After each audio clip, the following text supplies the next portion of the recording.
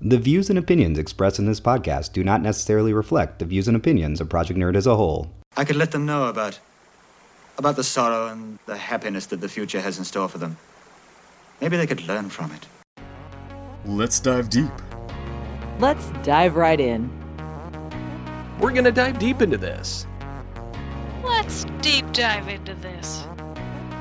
This is Diving Deep. This is Diving Deep. This is Diving Deep. Welcome to another episode of Diving Deep, the show that allows me, Iggy, a chance to rant without making my parents too angry at me. I mean, unless, of course, they end up listening, and in that case, hey, Mom!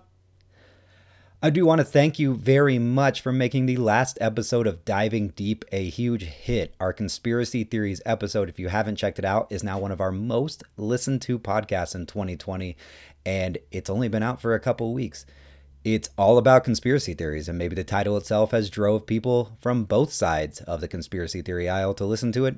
Either way, it breaks down a number of things about this year's conspiracy theories, the president's driving of those conspiracy theories, and of course, ways we can lessen those. Other topics recently, though, have included institutional racism, the Supreme Court, but all of those topics really come down to what we're going to talk about today, and that is voting. That's right, we are less than a week from the 2020 election, and it has been all over the place. I know friends of mine are getting burnt out as they're tired of seeing me post stuff on social media, and a number of other people are getting tired of it. But we shouldn't be, because there's a lot of reasons of why we need to be talking about voting, and more importantly, why voting is important. Let's start with the fact. In the last 5 presidential elections, 4 of those, the Democrat candidate has actually won the popular vote. But 3 of those 5 terms has resulted in a Republican serving as president. This includes in 2016, when Hillary Clinton won by roughly 3 million votes over the now serving Donald Trump. But that's just the presidential race. We can add the fact that the Republican Party has gained majority control in the Senate without actually having the majority of support. This has dominoed control into other branches, starting in 2014 when Mitch McConnell began blocking federal judge appointments by the Obama administration, allowing Trump to appoint more than 240 federal judges in his first term, now including 3 Supreme Court justices. It has allowed the Republican Party-controlled Senate to work in conjunction with a corrupt and destructive president over the past few years to change or block legislation that polls frequently show the majority of Americans actually want changed or different than what they've decided. And they have done all of this without ever actually earning the majority vote. So how does a Democrat Party that has more than 15 million people in their states and supporting them show up as the minority compared to the Republican majority in places like the Senate? Well, that's because the Senate awards 2 seats to every state no matter the population. And in situations such as the Supreme Court and many other things that are at a federal level, the less powerful House of Representatives is the one that awards seats based on population. Yet your parents in the South and their ignorant boomer friend Mitt Romney may tell you that this country is center-right, but a national Gallup poll has shown this consistently for years, that more Americans identify as Democrat or Democrat-leaning than as Republican or Republican-leaning. And as recent Pew Search study shows, that Democrats registered to vote outnumber Republican registered voters by 7%. This is just regarding votes on the Senate and the president. It doesn't even include the fact that Washington, D.C. and Puerto Rico remain unrepresented in that Senate. And they're 2 territories that combine to have roughly 4 million American citizens voting, many of which are minorities. So it may feel that I'm spending the first 5 minutes of this podcast telling you that your vote doesn't matter, a war cry that will be said all year and in many elections to come, and a war cry that I will bring up again throughout this podcast. But that's not true. Your vote matters, and it matters very much, and I'm going to spend the next 30 to 45 minutes telling you exactly why it does. Republican, Democrat, Independent, unregistered affiliate, or just unregistered.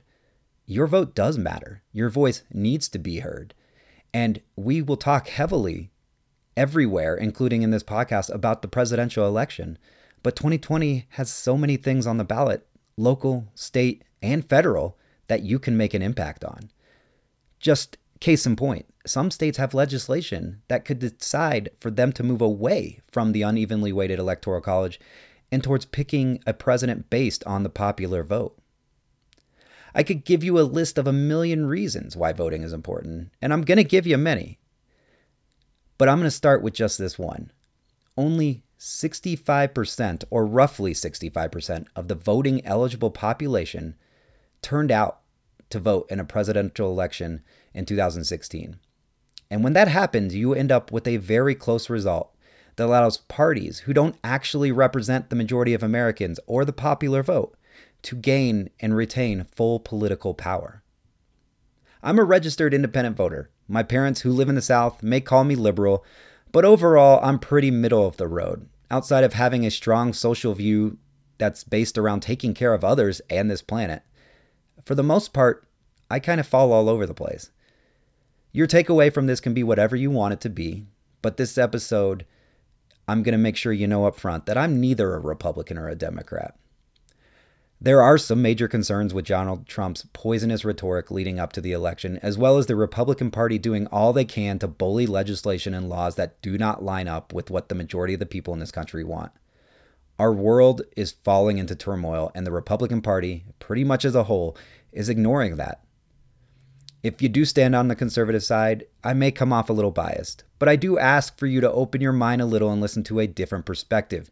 If you find it in yourself to tag along on this journey, you'll find we are going to discuss ahead of this upcoming monumental election some of the system built, both political and social, that continue to leverage one party over another, the trend of the low voter turnout and the likelihoods behind it, as well as what's at play this year in the 2020 election, among other voting data and details. But I'm going to get started with a quick political lesson about how America is not actually a democracy, at least not in the context you think it is. A democracy is defined as a system of government ran by the whole population or all the eligible members of the state, meaning every person gets a say in what laws are put in place, who makes those laws, and actually anything else that is really up for deciding on a national level. This is not how the United States of America operates. The United States is actually an elected representative. This is a system in which officials are elected by the public, as in national elections for the national legislature. Elected representatives may hold the power to select other representatives, presidents, other officers of the government, or legislation. They also hold the power to create laws and other things that can change their own power, meaning the system is set up to where we pick people that make decisions for us. And no, it's not that cut and dry. There's processes, there's state government within the federal government, and there's branches of the government meant to keep balance of other branches. It's really a very complicated and convoluted mess, really, when you start to break it down. Much like the last season of Game of Thrones, really. But this elected representative setup has allowed us to put in place practices in a system that over time has grown to favor one party over another. And if that sounds like a conspiracy theory I made up, I challenge you to listen to that last episode of Diving Deep I already referenced, as well as continue to listen to what I have to say here. The system in place, starting with the Electoral College, very much favors the Republican Party. More accurately, it actually favors the lower populated states in the South and Midwest, which in turn favor the GOP party. The Electoral College is a body of electors established by the United States Constitution, which forms every 4 years for the sole purpose of electing the President and Vice President of the United States. These electors represent our 50 states and only our 50 states.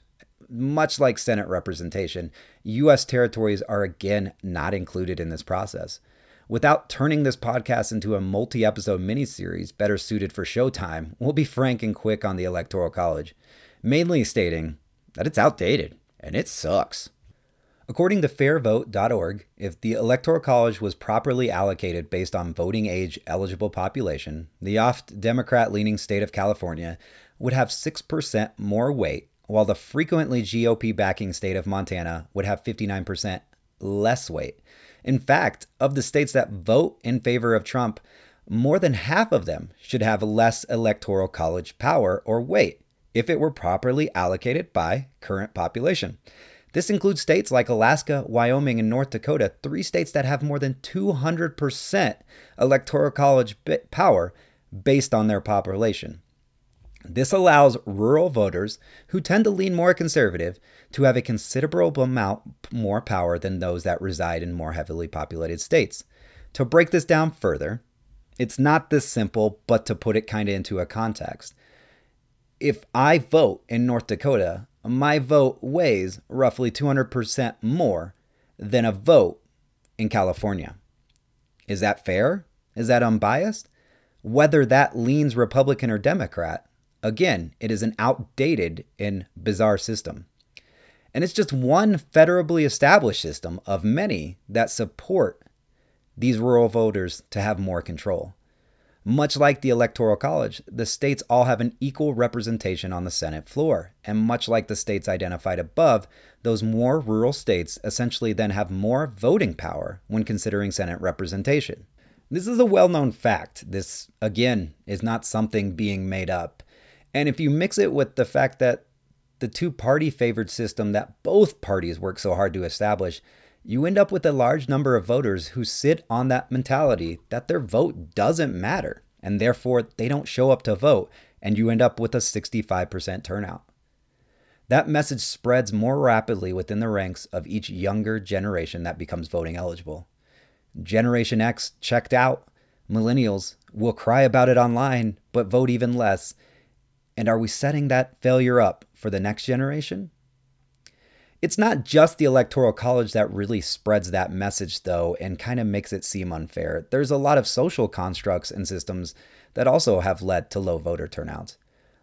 Let's be honest with ourselves. On a generational level, we are failing outside of the older generation that tends to show up and vote.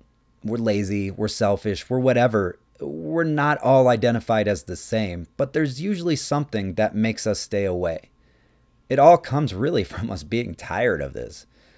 Our generation grew up being told political conversation is not polite, all while the boomer generation pushed for us to be their clones.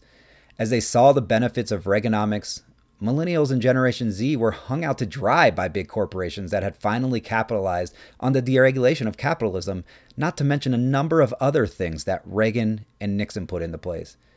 Add in every few months a horrendous occurrence that has desensitized us to nearly all catastrophic or life-changing events. Bring it all around to the fact that we have an everyday war against racism, sexism, and bigotry that should have never been a war, especially one that's not still waging today. Listen, we're tired. Generation X, Millennials, Generation Z, we live in a different world than the boomers do. It's a bad excuse, I get it, but it's true one nonetheless. Younger voters don't turn out because they've been programmed, either by being told or by losing battles, that we should have never had to fight in the first place. That we just can't win. This is probably the most destructive social system of many that leads to low voter turnout, and it leads to less than 65% of the voting eligible population to actually turn out in major elections. It's not fair that we have to be responsible for fixing mistakes people so eagerly accepted when we were infants. But it is our responsibility, and it's a responsibility that starts at the polls. Depending on where you live, your race and gender, your background, your economic positioning, these are all just a handful of systems, both political and social, put in place to cause low voter turnout. Some of them are designed to purposely impact it, and others just created by the way the last few decades have played out. It's all just the tip of an iceberg that goes much deeper. We haven't even covered inner city voter suppression, the lies and agendas of Trump's campaign to dismiss mail-in voting, a pandemic that heavily impacts primary turnouts this year, and the countless other things that are popping up in your head as you listen to this. The system is built to keep those turnouts low, because that leads to the representation we have right now. 30%, 20%, hell, just 10% greater turnout could have drastically changed 2016, 2018, and it could wildly impact 2020. One vote doesn't make the difference, right? Well, let's take a look at that. In terms of the popular vote, Hillary Clinton finished with a very large, nearly 3 million vote margin in her win in 2016. But due to that aforementioned Electoral College, those 3 million votes did nothing to put Clinton in the White House. In fact, millions more could have voted for Clinton, and it still may not have made a difference. Hillary's lead only gave her 227 of the needed 270 electoral college votes to be elected. But imagine if millions more turned out and voted, pushing that electoral college in the other direction. Imagine if just hundreds of thousands of people hadn't sat here thinking their vote didn't matter. States such as Florida and Arizona gave a total of 40 electoral college votes to Donald Trump. Had those 40 gone to Clinton, she now stands at just 3 points shy of reaching that 270 milestone. Nationally, of eligible voters in the Hispanic community, less than 50% of them turned out to vote. In a state like Arizona, where Trump won by less than 100,000 voters, the state is home to 2.1 million Hispanics, 3.7 of all Hispanics in the United States, actually. Of note, Florida also was decided by roughly 100,000 votes. Take all that, and let's add in Michigan's 16 electoral college votes, another state Trump won by less than 100,000 votes. And imagine 300,000 people from those three states, which is less than 0.09% of the U.S. population, had turned out to actually vote 2016. The results could have been wildly different. But this isn't just about swing states and certain races and presidential elections. In the more often liberal-leaning Colorado, the junior senator seat belongs to Republican Cory Gardner. Gardner won that seat in 2014 midterms by less than 50,000 votes.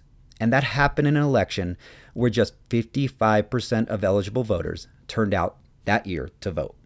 And for those of you that don't reside in Colorado, Gardner is a notoriously out-of-touch, radically conservative Trump disciple. He's voted against affordable healthcare, against gun restrictions, and nearly always votes on party lines, even though his state is not conservative-leaning and has a majority that often pleads for him not to actively on social media and through phone calls and emails.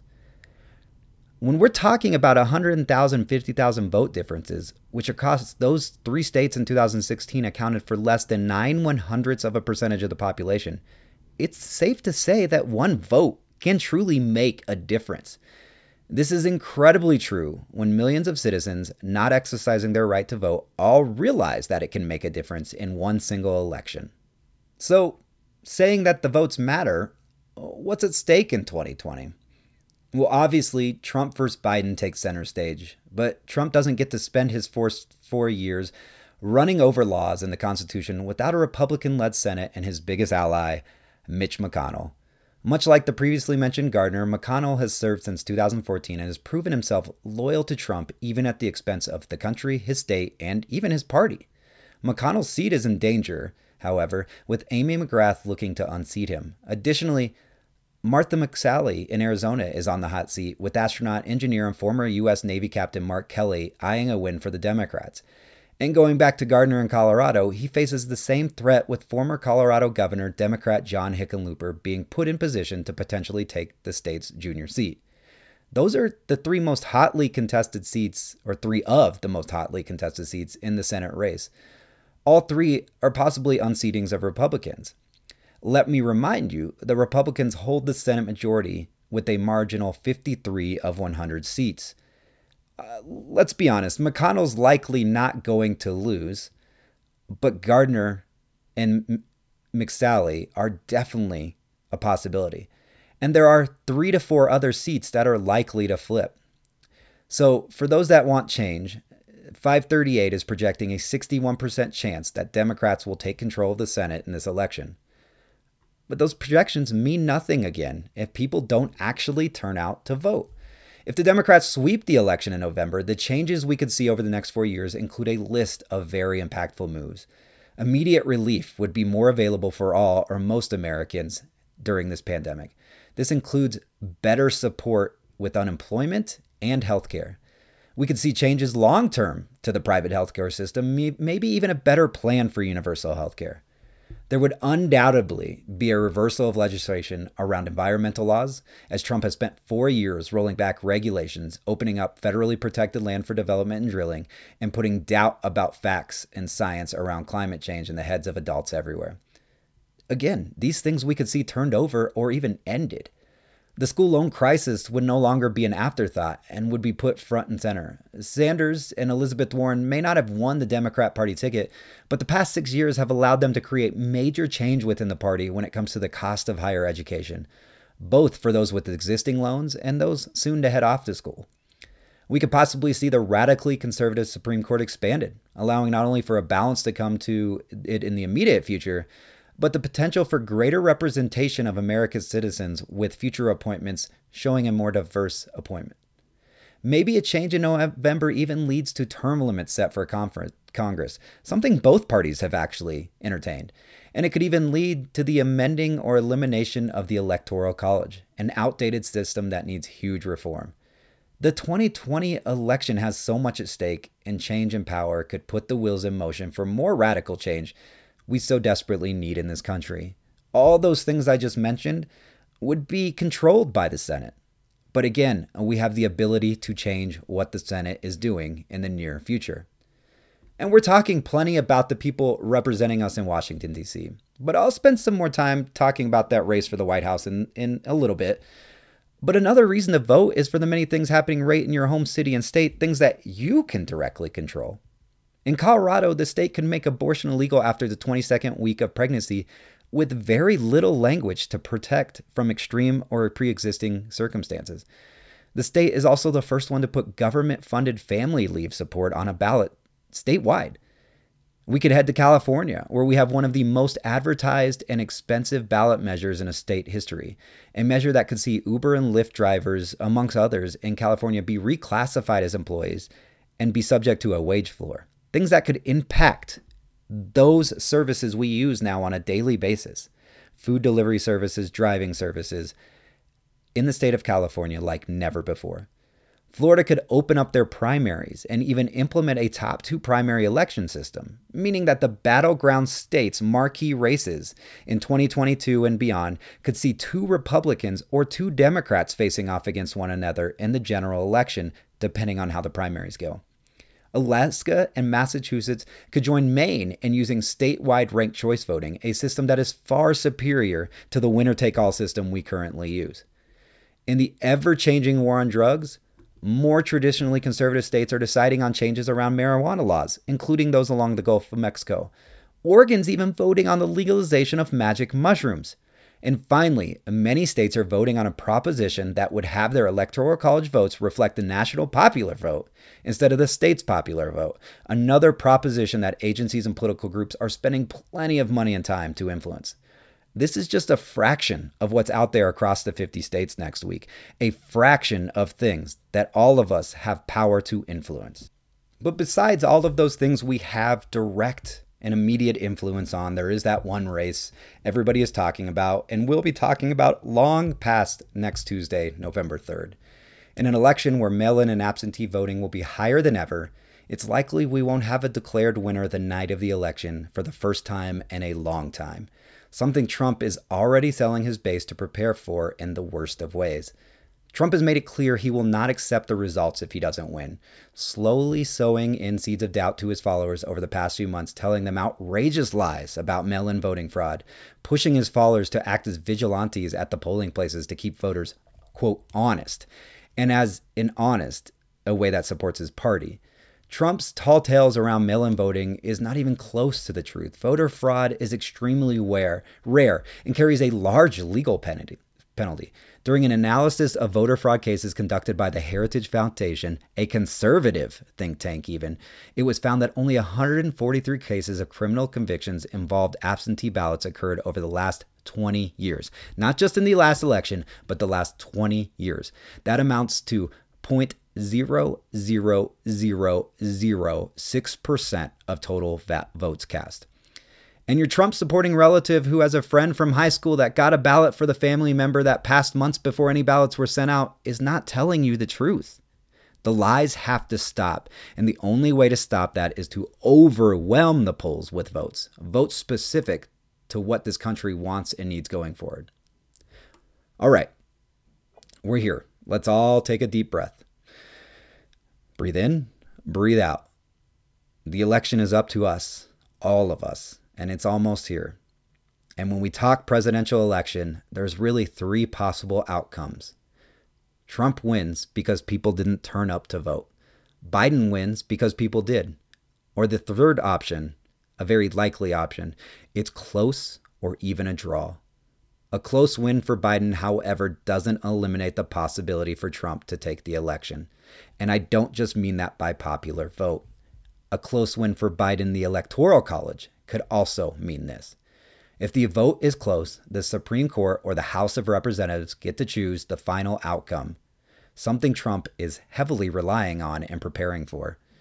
If it comes down to just one state pushing Biden over the 270, which again is very possible, Trump's frequent lies and misdirecting comments will have enough people to jump up and question it, allowing an honest decision to be put in front of the court that Trump has now rushed 3 justices to serve on. But if the people overwhelm the polls, there's no reason for the Supreme Court to be involved.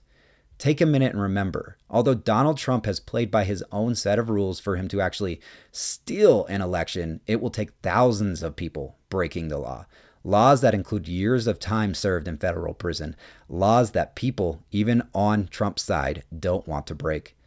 Trump and the Senate cannot change the electorates at the state level. States have control over who is selected, and thanks to the Supreme Court back in 2000, those had to be selected long before we got to right here and the election. And although Pence will oversee the House symbolically counting and confirming the Electoral College votes, he has no power or sway to actually change anything that is all really for show in the first place. If Trump wins, it'll be because people didn't turn up to vote, at least not enough people. If Trump loses, it'll be because the people, you, spoke up and made your voice heard. He can cry, he can sue, he can lie, he can get white supremacy groups in the streets to march. But as long as the people of this nation stand firm and show up en masse, he won't be able to steal this election. Listen, change is coming. I, like the majority, think that the greater good of the community not only outweighs the greater good of the individual, but also lifts us as individuals. The majority of us believe in science. We know everybody has the right to love whoever they love, and we think the color of one's skin or the gender someone was born as or chooses to identify as doesn't determine the quality of person they are. This is true for many on both sides of the political aisle. But if we're being honest, one side has lost its way. There's no reasoning within this party. There's no standing up for faith or what's right.